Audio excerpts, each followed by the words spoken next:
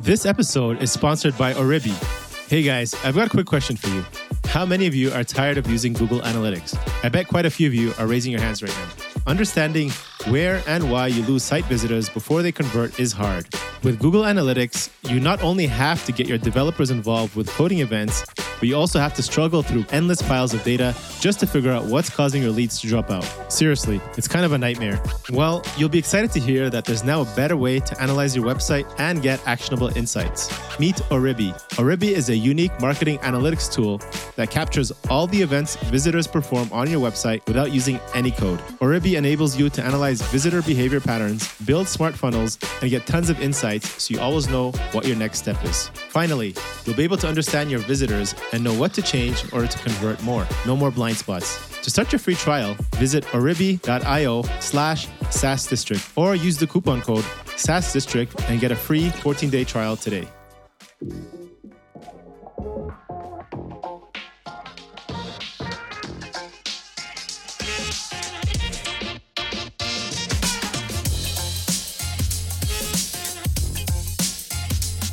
Hello, everyone. This is your host, Akil Jabbar, and welcome back to another episode of SaaS District. In today's episode, we'll be talking about why is it so difficult to sell your SaaS product through agency partners. Today, we have our guest and expert, Sunir Shah, joining us. Sunir is a marketer, developer, and a startup guy. He's the founder of AppBind, a SaaS subscriptions management tool for resellers and agencies.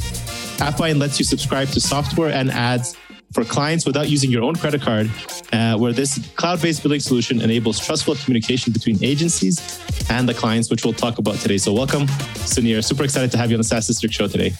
Thank you for having me. Yeah, I'm a marketer. I'm an engineer. You didn't mention the other thing I put in my profile, which is I'm a bad dancer. Really key. You're a bad dancer. That's the most important part here. Yeah, that's right. I'm also an engineer, so that's cool. I guess we got two engineers on the call, marketers now, and also working on SaaS. I ended up in marketing through a series of unfortunate life decisions, as I like to say. How did you end up in marketing as an engineer? Probably the same thing, yeah. Yeah, the parties are better. The parties are better. Definitely, I agree. The engineering parties are pretty lame, I agree. Terrible at Quake, and then they threw me out. Anyway, that's true. So love to hear. I mean, we'll see your dance skills. Save it for the end for people who stick to the end. But for people who want to know more about AppBind, what are you trying to solve here? Some billing challenges that partners face. And then you're also obviously combining multiple SaaS products into a bundle. If I'm trying to sell it as a reseller, tell us more how that works.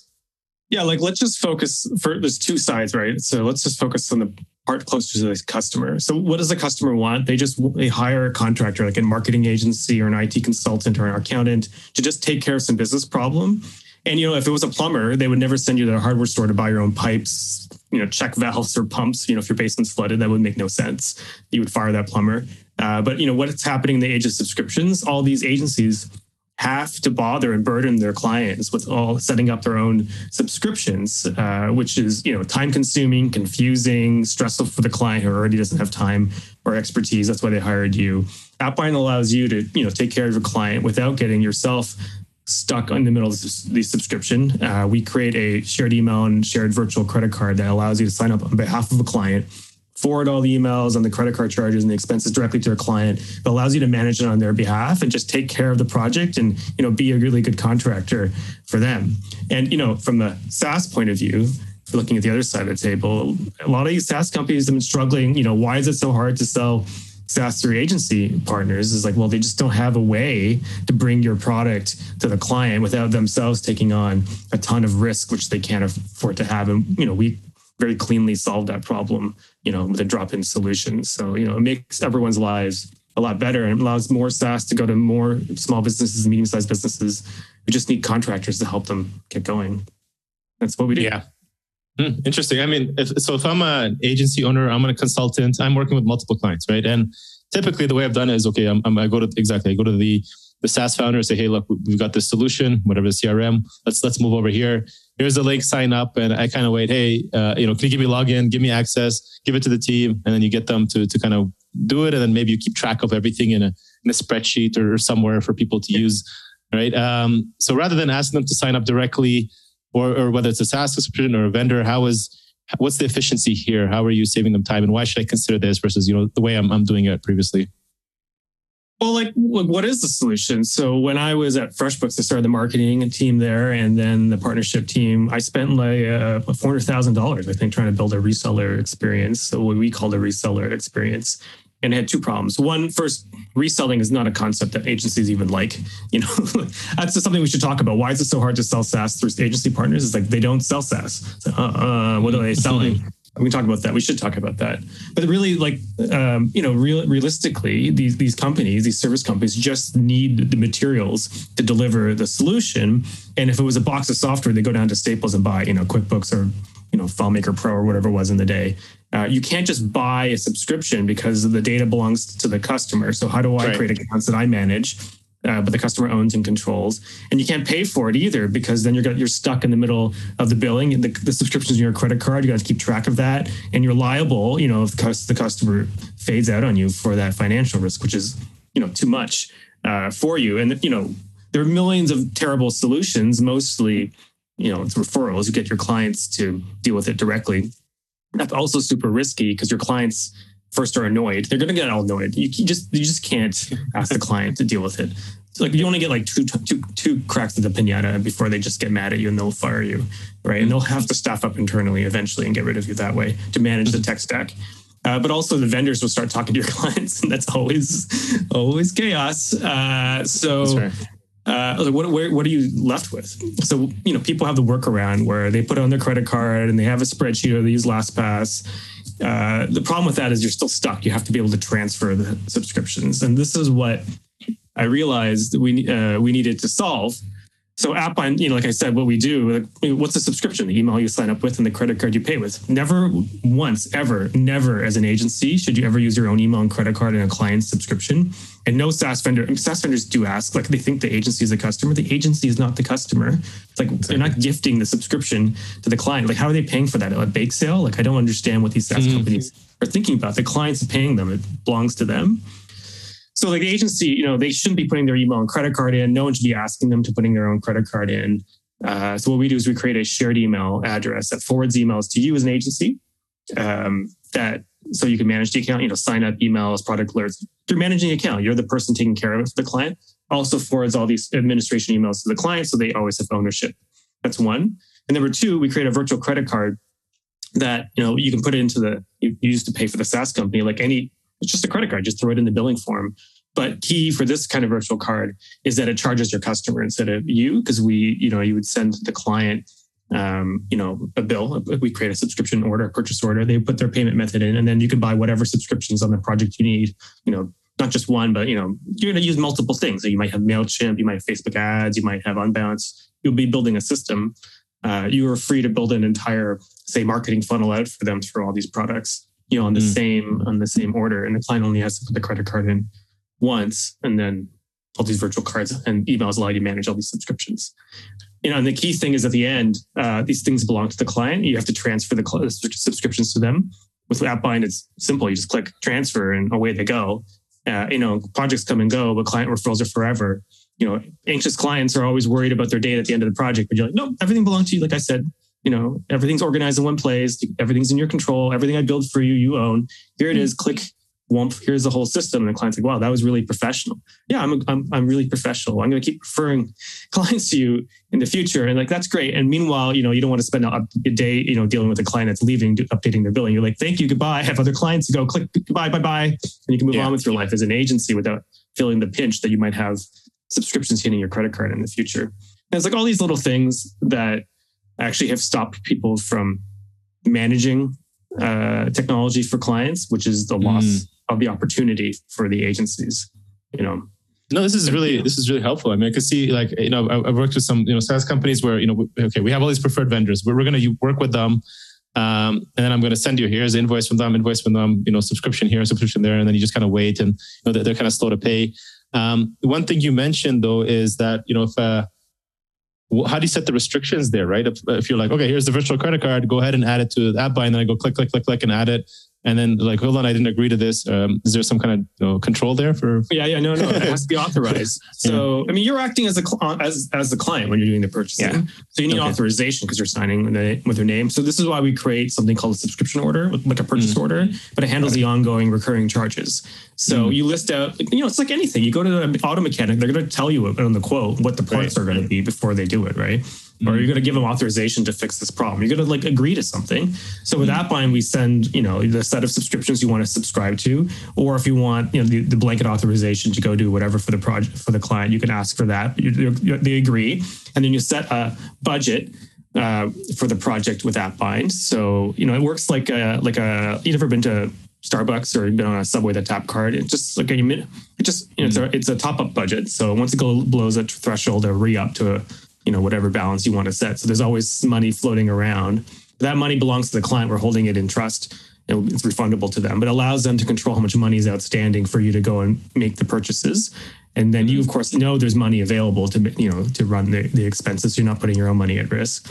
And you can set a monthly limit as well. So just like Facebook ads or whatever. So the client knows that no matter what, there's a break on how much money they're going to spend with you before you, intervene and deal with it. So everything's about trust and transparency and authorization. But the point is that there's now a way to have that conversation in a systematic way and the mechanic to then manage how the money's managed. And then, of course, the ownership of the subscriptions are managed. There was nothing like this. And the closest thing like it was each SaaS company would just build their own little siloed reseller portal. But it doesn't help you with your accounting, right? It doesn't help you with the other products you need. And we needed a tool for the agencies to manage the software vendors rather than the software vendors managing the agencies. And that was the thing I learned when I was at FreshBooks, is no matter what you do at the SaaS company, you can't solve this problem for your channel partners. You just can't. So I want to use an example there. So, I mean, I agree with that, generally let's use like web hosting, right? So that's a simple one. Maybe people can understand. They have a reseller program. There's a benefit there. You said, okay, agencies shouldn't be selling the product, but okay, well, I always like using this hosting, what it's called Cloudways. I love Cloudways. I want to set up with the reseller program. I'm always going to use this platform because I trust it, and I can resell it for X dollars.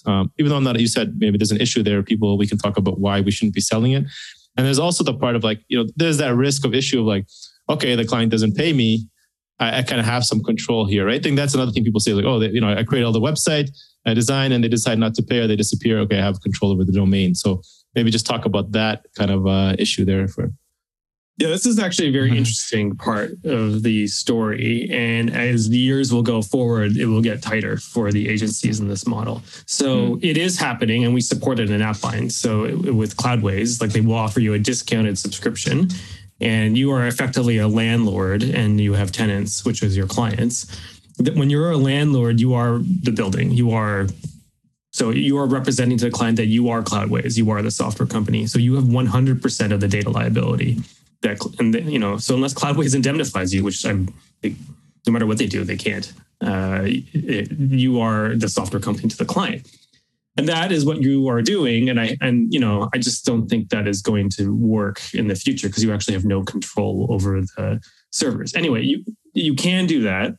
The issues here with the reseller model is one, they're discounting the subscription to you. So you have to retail the subscription to the client. So you have to handle the invoicing, which means every month, because Cloud, changes price, Cloudways, because it's bandwidth and storage, right? So it's hosting. It changes price every month. You're going to have to handle the bookkeeping on that. With Appbind, you can just say, I have a 50% discount for Cloudways, and we will, if you get charged $50, we'll show the client $100. You don't have to think about it. And if it goes up to $60 the next month, we'll automatically change it to $120. The client will do that for you, so you don't have to think about it. And then if you want to offer a discount from the margin there, you can also put in, offer them a 20% discount in Appbind, and then, the discount comes off the retail price automatically. You don't have to think about it. We'll automatically handle that. The issue, though, comes when they're offboarding. How do you actually transfer subscription? And they have the right as a client to ask for it. And so each of those SaaS vendors has to offer account transfer, which most of them don't really. Some of them do, but you have to be careful, right? Because technically, under the rules, I mean, we're in Canada, right? So you and I are in Canada. We have a privacy law, like a GDPR, PIPEDA. Clients have the right to see their entire billing history, so they can see your partner discount on the subscription. So, I know this happens and we will support it from the agency's point of view. If I was a SaaS vendor, I was giving you advice, don't do this. Don't set up your agency partners as software companies. They're not you. They're really working for the client. They're there to manage the subscription. And if you're going to give them a margin, don't put the margin on the customer bill, because the customers have the right now. They have a legal right to see their entire billing history so they can see your commercial terms to your partners. That's inappropriate to mix the commercial relationships between the client, the customer, and the partner. Provide the margin through a rebate on the back end, like a referral commission or a resale commission on the back end. And this is, what Microsoft does. That's the correct way to do it. And that's what AppBind will support, is that everything always belongs to the customer, always. And you as the agency are managing it for the customer. You still have that power of, like, the customer is not going to leave you, because managing the site, and plus everything that goes along with the system is quite complicated, right? And so as long as you're providing the system, the client's going to stick with you. Right? You're not holding them hostage on the particular domain. You're holding them hostage because they don't have any staff, right? Yeah. And that's the real value you should be providing. And actually what we found on AppBind is that the agencies who are using AppBind, some of them, have this attitude. Like, we want to own the software. I'm like, well, then you can, but then you have to be, you're going to have to represent all that SOC 2 compliance stuff that the software vendors have. Like, you can't do that. You're not set up for it. Right. But if you take this other model, what we have found, and it's true, it was like the clients, because of that, they start trusting you. We create a system of trust. The clients allow you to start building more and more and more for them, that the actually scope of the project start expanding. Right. And then therefore service revenue expands. And the more you're doing for the clients, right, the less they're going to get rid of you, because you are, you're their guy or gal or whatever who's taking care of marketing or development. You're the person. They're just going to rely on you now. And they're not going to get rid of you if you're delivering increasing value. And in fact, you can expand your value. 100%. But if you hold them hostage, they're not going to give you anything more because they can't trust you.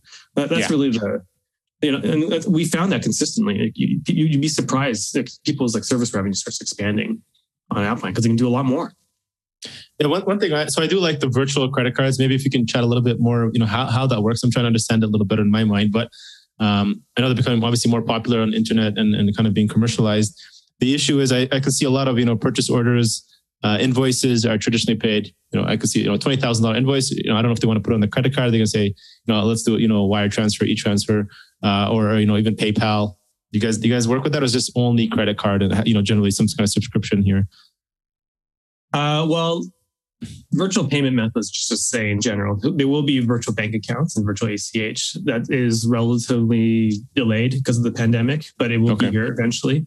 Not just for us. I mean, in the industry, they're just very slow in the United States. Yeah.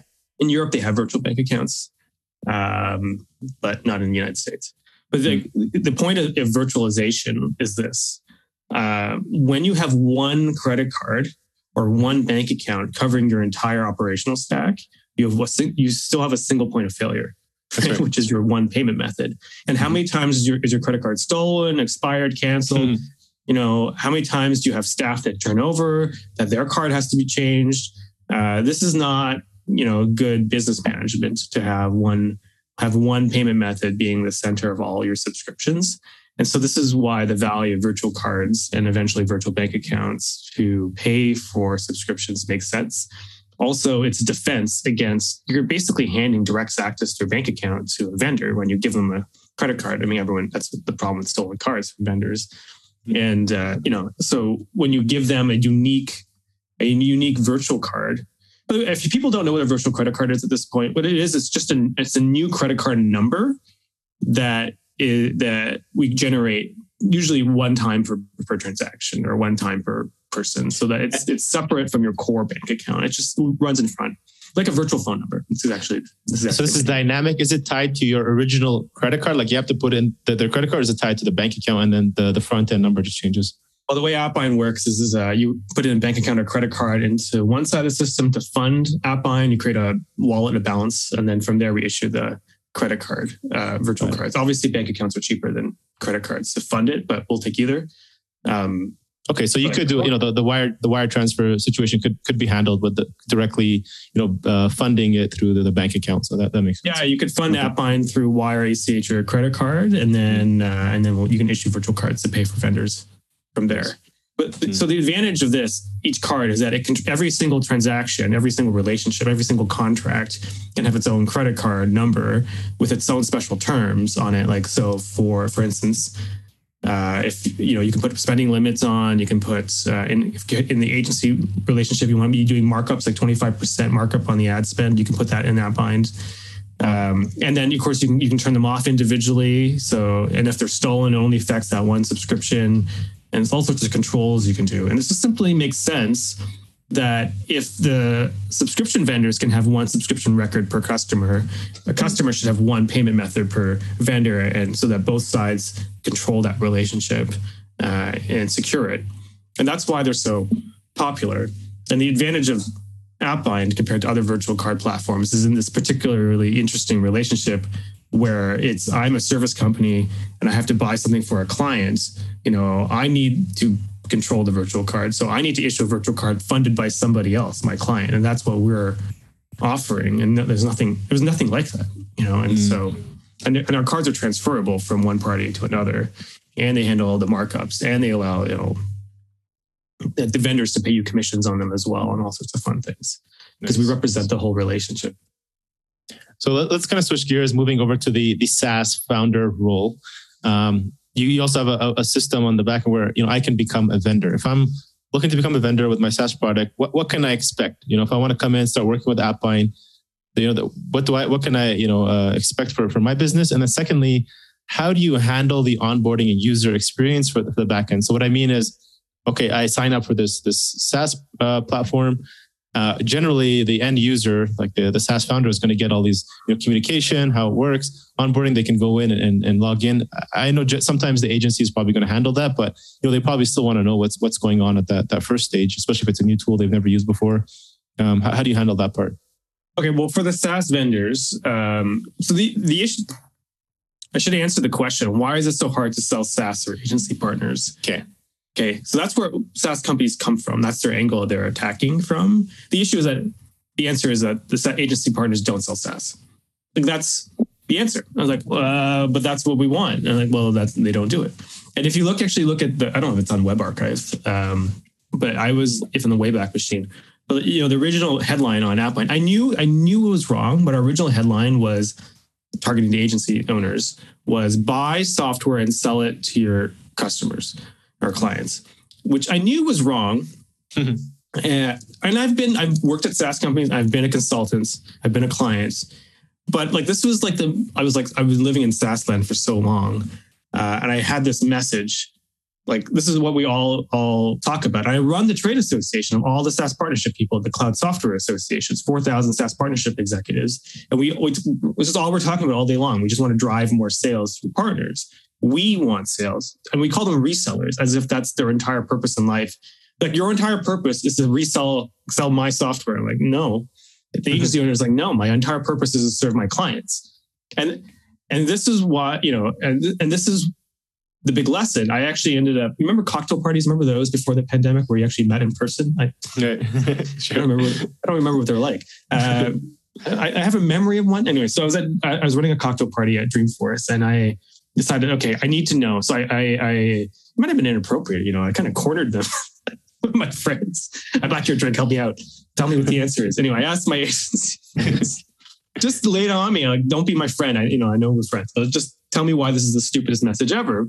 And they said, I don't sell software to my clients. Okay, yeah, I knew that. And I don't want to get stuck in the middle of billing. Okay, that answered a lot of questions. Mm-hmm. And really is what is the problem? Why is this not happening? It's listen, it takes too much time and it's too much of a hassle, but what do you need to do? I just need to take care of my clients. That's all they want me to do. I just need to take care of them, and how do you grow your business? I need to sell them more services. Exactly. Okay. So you put that back together. It's not agency partners are selling your software. What they are doing is serving the client, and they need your software to deliver the answer. And the problem is it's too damn hard, right? Because of all the problems we talked about. So here's what Appline does if we're onboarding a new SaaS company. First, like I say, the great thing about Appline, it does not require any changes whatsoever. We already have like 300 SaaS companies managed through Appline, like already easily. And, none of them had to even know that was happening. It's done by the agencies. So what Appline offers the SaaS companies is two things. One, if you want to offer them margins, which you should, to incentivize them, then you can, because we'll handle the commission through a rebate program, because we can see all the money across the credit card. No referrals. Everyone hates referrals, right? There's no more channel conflict between inside sales and your partners because the agency's card is on file. It's clearly their subscription that they're managing. So it's easy to manage now the commissions. And then second, we give you great reporting. And third, we give your partners a really simple way to register in your partner program in a way that makes sense. It's not that they're going to, get to talk. Like no agency owner really wants to talk to you unless you're going to deliver them a client. They don't want to be on a phone. They don't have time to be on a phone with you. What they want is the subscription for their client. We give you a drop-in order form, a purchase order form, a subscription order, where they can, send. You can just throw it. It's just a landing page. It's so simple. You just give this to your partners, and then they can ask the client to put the credit card in or whatever, and then the partner can go ahead and manage you as a vendor. They can go and manage the purchase, and it just drops right into the flow. But this registers the partner in your partner program, so something you can see them, you can see what's going on with their customers. We also show you an anonymized report of all the other products that are being bought and sold in your channel, so you know who's good for co-marketing and cross-selling across your tech stack, your tech partners. We give you all these things, but the key is we align your partner program to what a solution agency needs, which is I just need this thing off the shelf so I can give it to my clients. Please make this simple for me. And that is transformatively different. And we saw that activation rates, approach 50%, which is uncommon. Usually because everything's referrals, it's like 10, 15% is the common activation rate of partners. But with Appline, we saw 50% activations because it's really, if you think about it, I like this product. I need it for my client. How do I get it? Here's how you get it. Okay, thank you. Goodbye. It's like they're just going to buy it. So argument, right? With referral, it's like, oh God, I have to get my client involved in the conversation with you. Well, I don't know if I want to risk that because, that would piss off my client. And I don't really know you and I don't really want them talking to you. So I guess I'm not going to make it happen. Sorry. Yeah, and that's the big difference. You give the agencies the control to just make the purchase, they're going to make it happen because the client doesn't care. But if you make the client care, you have a good chance of getting a no. I mean, that's the difference. And so what's the onboarding process for SaaS? It's like, give me a logo, connect your bank account to the commissions. We'll configure it. And I'll give you the landing page and throw it in your email communication, salute and you're done. And then it's really more about how to communicate to the agencies from there on. Like talk about, we support you. Talk about how you can trust us. Talk about how we're not going to interfere with your customers. Talk about how you can build solutions. The commissions don't actually matter, but they're important as a way of investing back in the agency who's invested time in you because they have to train staff. You pay commissions to pay back the time they've invested in you, right? They sell time. That's fair. That's a good way to put it. Yeah.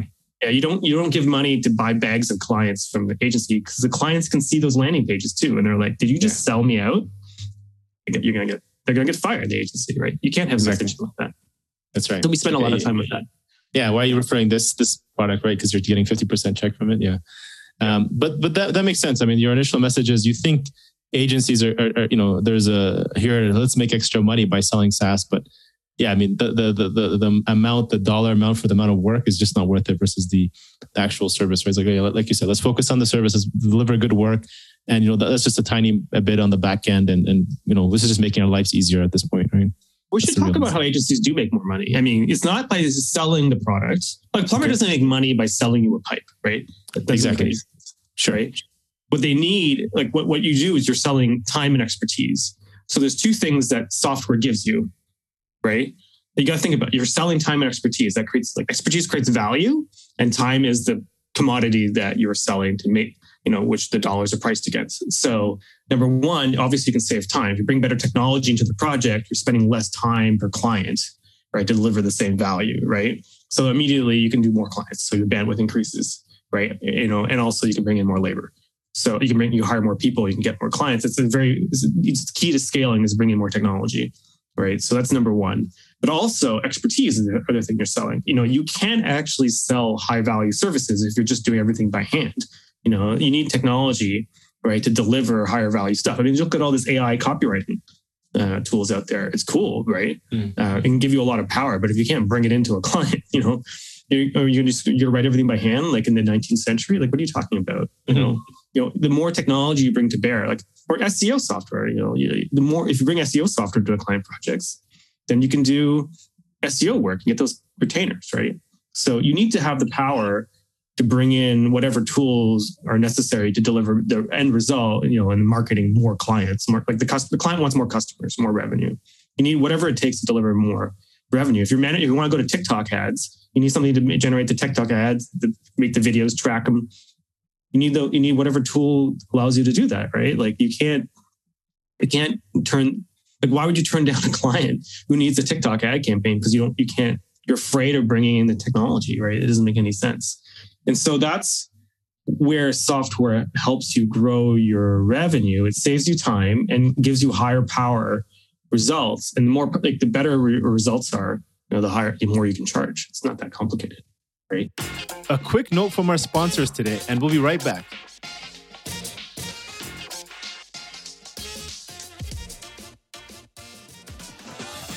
This episode is sponsored by Contentify.co, a premium podcast editing and repurposing agency for busy content creators just like you. Are you spending too much time editing your podcast and end up with no time to stay on top of also publishing, sharing, reaching new listeners, while also staying ahead of the latest podcasting trends? Don't worry, Contentify has you covered. You no longer need to worry about spending hours editing and repurposing anymore. Just record your content and they handle the rest. Contentify is an end-to-end podcast editing and repurposing agency to help you grow your podcast by editing and repurposing quickly, easily, and reliably to share all over your social networks. And if you haven't even noticed, I also use them for the SaaS District podcast. So join other busy content creators just like you and me and start saving time and money while you grow your podcast show. Visit Contentify.co to learn more today.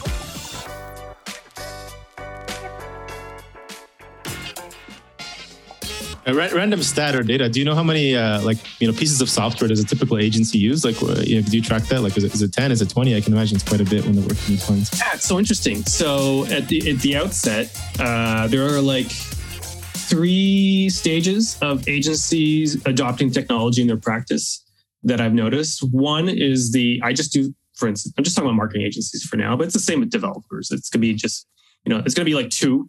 At the beginning, if you're doing nothing, if you're just labor, if you're just like a hamster on a wheel doing labor on every client, it'd be like Facebook ads or HubSpot on one side or AWS or DigitalOcean or something, right? On the dev side, or it's accountant, just QuickBooks and Xero. That's it. So all you're doing is you're the hamster on the wheel. The wheel is like Facebook ads or whatever.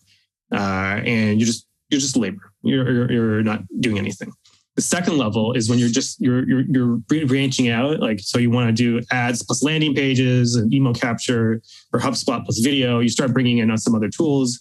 People kind of tap out around 5 because you find that clients will not put up with it. Because you're making the client still make their own purchases, right? Right. Clients will not put up with more than 5. And then they're going to realize that you are not the person who can take care of this problem for them. They will hire internally and they will fire you. That will happen 100% of the time. Like, if the more you get the clients to manage their own stack, the more they will have to have internal staff. And the more they have internal staff, someone once told me, who do you think I saw at the Christmas party? These whiz kids from Manhattan or my college kids that I just hired because I couldn't handle with these whiz kids. The college kids? Yeah. So who do you think I fired? The whiz kids? Who do you think was smarter? Your kids?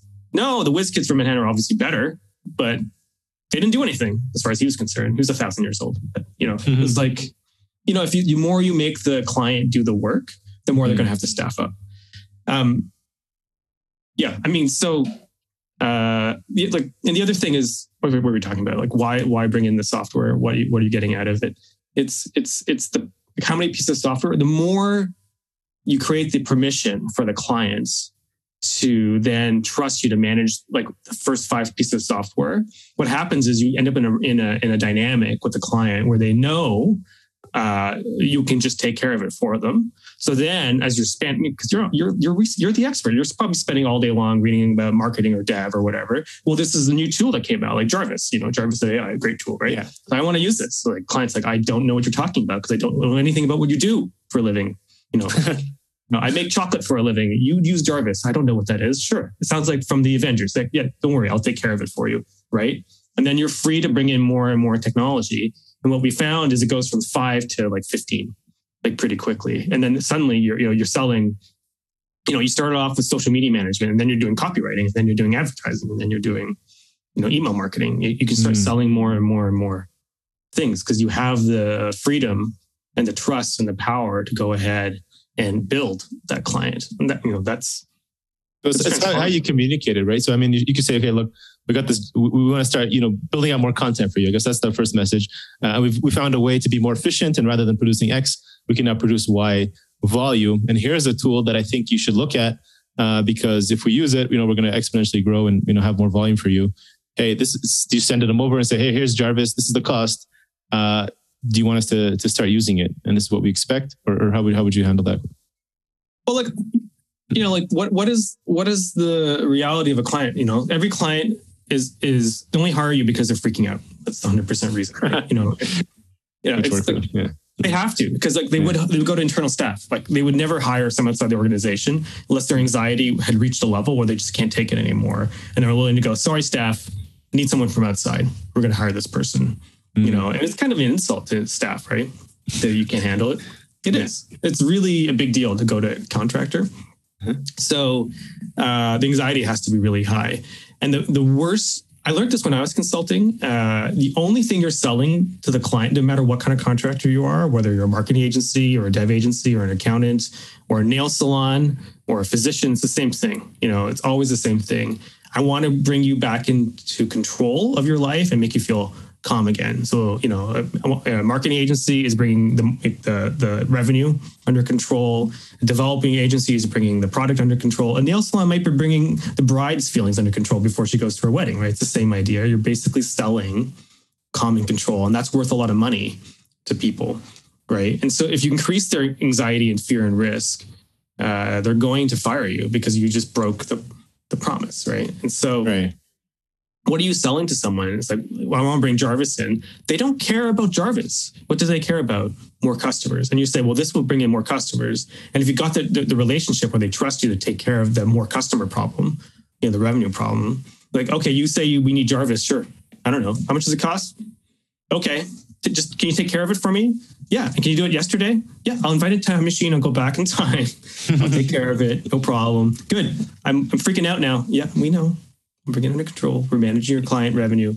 And honestly, if you can continue delivering the promise, I'll take care of it, meaning whatever is freaking them out for them. Think about how much space you have to grow with that client and how much they're going to love you and never get rid of you and how much your value will increase.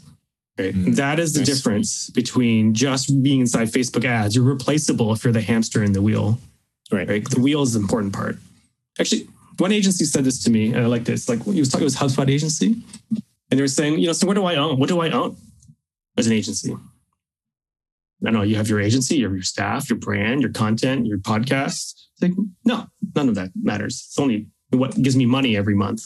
Every month I have to start the business again. What do you mean? Well, I have to find a whole bunch of new clients. Why? Because the clients only stick with me. I do the implementation setup and onboarding, and then I'm done. I've got nothing to do. I'm just the sprinkles selling the donut. What's the donut then? HubSpot. HubSpot makes all the money. I'm convincing the client to buy HubSpot. I'm just the sprinkles. What do I own? It's like, oh, okay, interesting. But if you owned your expertise, you would own the technology it meant to build up the system. You don't have to write a line of code, but that whole system you're putting together of all the different products and the result, you have to own that and take responsibility for that, and say to the client, yes, you can come to me. I'll take care of it for you. I'll own this problem. You own something, right? That is substantively yours. And then suddenly retainers go for 3 years, value goes up, client happiness goes through the roof. It is a big difference when you can say, yes, I'll take care of it for you, from, no, can you take care of it for yourself? That's a huge change in the conversation. Nice. So you just you're the magic sprinkler who keeps sprinkling on the donut until you have that perfect donut, right? So you got to keep it nice. Like you want to be the substance. You don't want to be just here today, gone tomorrow. You don't want to just be the person doing installs, right? You want to be doing managed services. You know, and how many agencies are just like running around inside HubSpot or Facebook ads without doing anything more? Like, these are good products, HubSpot and Facebook, great, you know, or Google Ads, whatever. These are all good products. Or if you're a developer just living inside AWS, they're great platforms. I'm not saying anything wrong with them, but for you as a service company, you know, what are you building on top of that is more interesting, you know? And that's how you scale. You need to have something that you own. Right. Last question, Sunir, and I want to kind of move on the personal side. So you mentioned here, you know, about integrating SaaS channels or SaaS partners. Any best practices you can recommend, you know, for SaaS founders who are building this into their journey and maybe looking to start? How do they get started? Keep it simple, and then how to build it also for scale in the future. Yeah. Okay. So if we're just talking about service companies for now, I'm going to talk about tech partners in a different day. And by the way, if anyone's interested in partnerships, the first thing you should do is join the Cloud Software Association. So cloudsoftwareassociation.com. It's free. You should buy drinks occasionally. That's our only request, but it's where all the partnership people hang out because we needed that. And so it's an instant network to 4,000 plus SaaS partnership people across every company and industry. So that's the first thing you should do. But more pragmatically, beyond that, how do you actually identify partners? The first thing you should realize is most SaaS companies, especially in the small and medium tiers segments, your channel is actually the shadow channel, because surprisingly, your partners, like I said, do not want to talk to you because they don't have time. They sell time for a living. Getting on a phone call with you is not helping them unless it helps the client. So most will just self-serve through the sign-up process. So the first thing you should do is a partner team is start surveying new signups. You can do it in the signup form or an email or whatever, and just get a sense. I would do it all the time. Are you signing up? You ask the people signing up, are you signing up for yourself or on behalf of another company? If you're signing off yourself, are you going to implement this yourself, or are you working with another company to implement it? This will help you identify how many people are actually working with a service partner. And you can offer content or onboarding guides specifically to a third party or whatever, like email, like put their email in to email the onboarding guide or invite them in or whatever to start getting getting to know the other people, because that kind of registers them into some kind of partnership flow. And the other thing you could do as well, if your accounts have multiple users, is check the domains of the users. If they have multiple domains, obviously filter out webmails, but check the domain. If there's multiple company domains in an account, it's very likely to be managed by some contractor, in which case you start reaching out to them and you just ask them, hey, are you a service company who's using this for your clients? And then, we can support you with that. And then you can offer them then partner benefits, which are based around trust, because they sell trust, right? So to their clients, they need to trust you. And it's not about them selling more, like they don't sell your software, they don't care. It's about them getting the support they need in order to drive more value to the clients. So you can show them first, we can put you in front, we can give you a dedicated partner rep, so you can have escalated support. I knew those partner support reps better be on their game, but then they have a direct line to support. Also, you're going to feed them product announcements ahead of time. If you have clients that need partners, you can refer them. You can offer them the reverse referrals, referring them customers. You can put them in the blog. You can promote them with co-marketing because they're always looking for a new clientele. You can also show them case studies of other service companies who've built, retainers or services around your product. This is what other people have been doing. And they're already familiar. These are your shadow channel. They're already familiar with your product. They may not be familiar with how to then turn it into a business line. And you can show them, well, this is the opportunity here. And then you can invite them into some kind of passive community because they don't want to be on the phone with you. So whether it's like a secret partner blog or Slack community or mailing list, this is where we're all communicating. Here, invite them in so it's passive, and then try to get them on a phone call. Those are all very simple tactics. It sounds like a lot, but it's like a progression, like one simple tactic at a time. And then the final thing I would say is a lot of people misunderstand how the partner channel works. Like the pipeline isn't like straight line. I want to be a partner to a sale in like 60 days. That's not how partnerships work. Partners need to trust you. So the pipeline, there's actually two pipelines. There's the first pipeline where the partner is learning about you and learning to trust you. And that will go through some number of weeks, like it'll be done in 60 days. No, there could be no customers coming from that for 9 months, 18 months, right? Because they will do nothing until a client needs you. Nothing, right? They just learned about you. They understand you. They trust you. They feel comfortable with you. And then when a client needs you, then suddenly things have to happen very, very quickly. And then a new pipeline starts. A second pipeline starts with a client activation. So you need a partner activation where they're ready and a client activation pipeline where they're going to sell, bring you into a sales process. So in between, you need to keep them, engaged with you by reminding them you exist, creating value for them, showcasing other partners. So there's a little bit of FOMO, like people are working with us, they're getting more, and prove to them, that it's a two-way partnership between you and your partner ecosystem.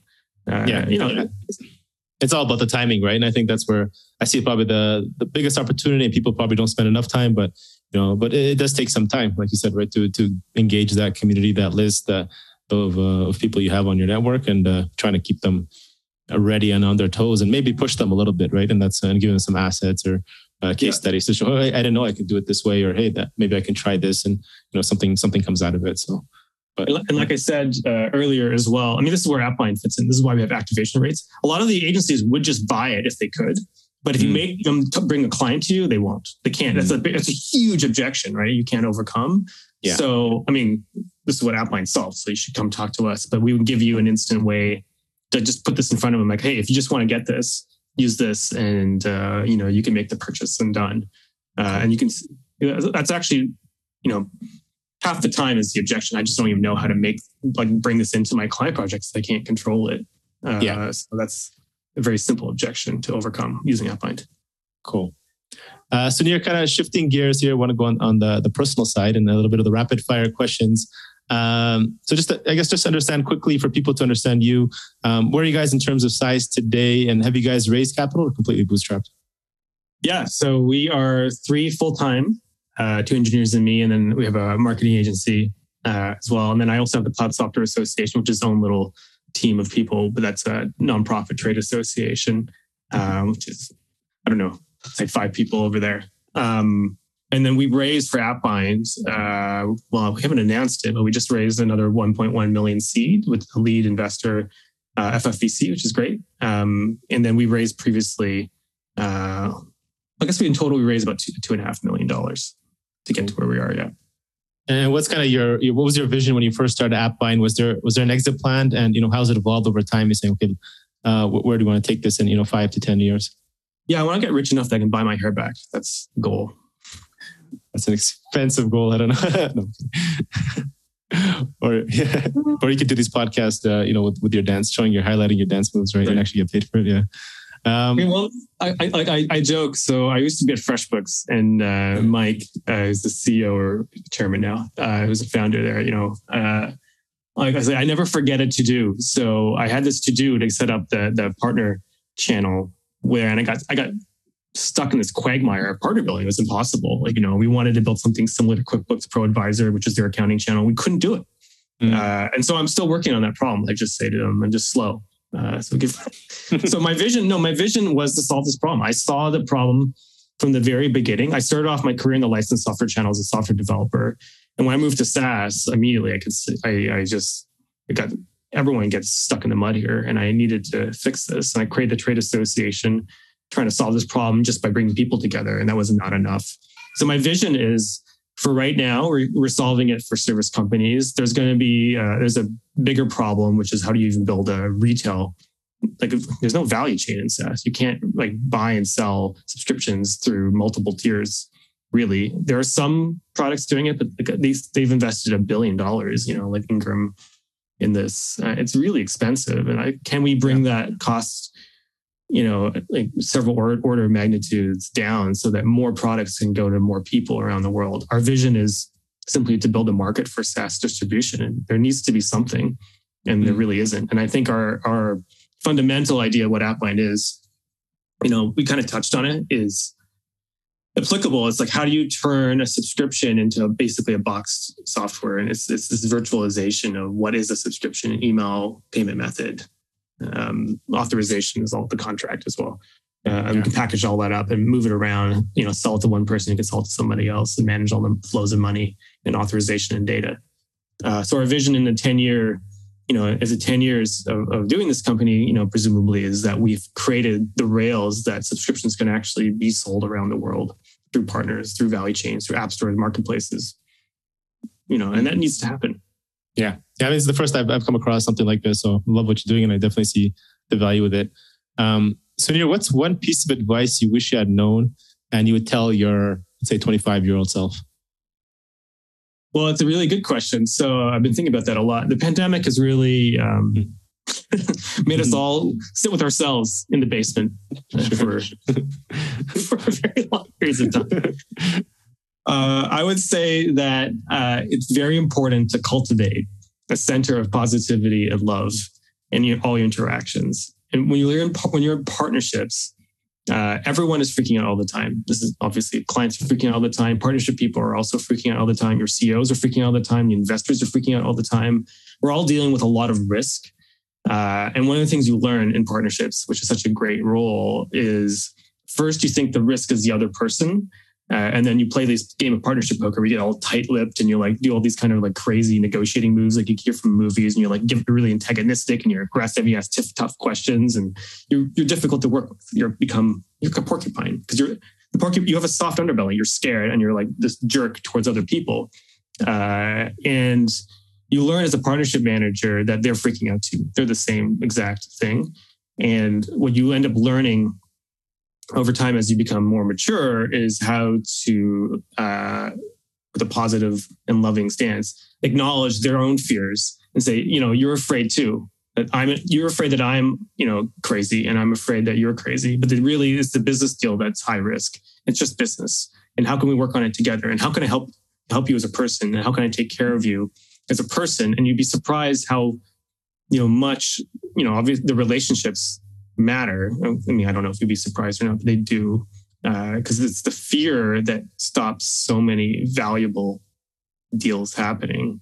And it's just what you find is then you change yourself and you learn that you're the biggest risk on the deal. And then when you become a positive and loving person, you suddenly find that, and you cultivate that around you. You suddenly find that they will return that, and then everything kind of changes. You no longer feel like the job is about you having to, the Steve Jobs stories where he stands on the table and asks for an extra penny. Like, that's crazy. Like, you should never do that. Like, you create a negative environment where everyone's trying to crush you. And that's what happened to Apple. They couldn't make the partnership channel work. Microsoft beat the crap out of them with their partnership channel.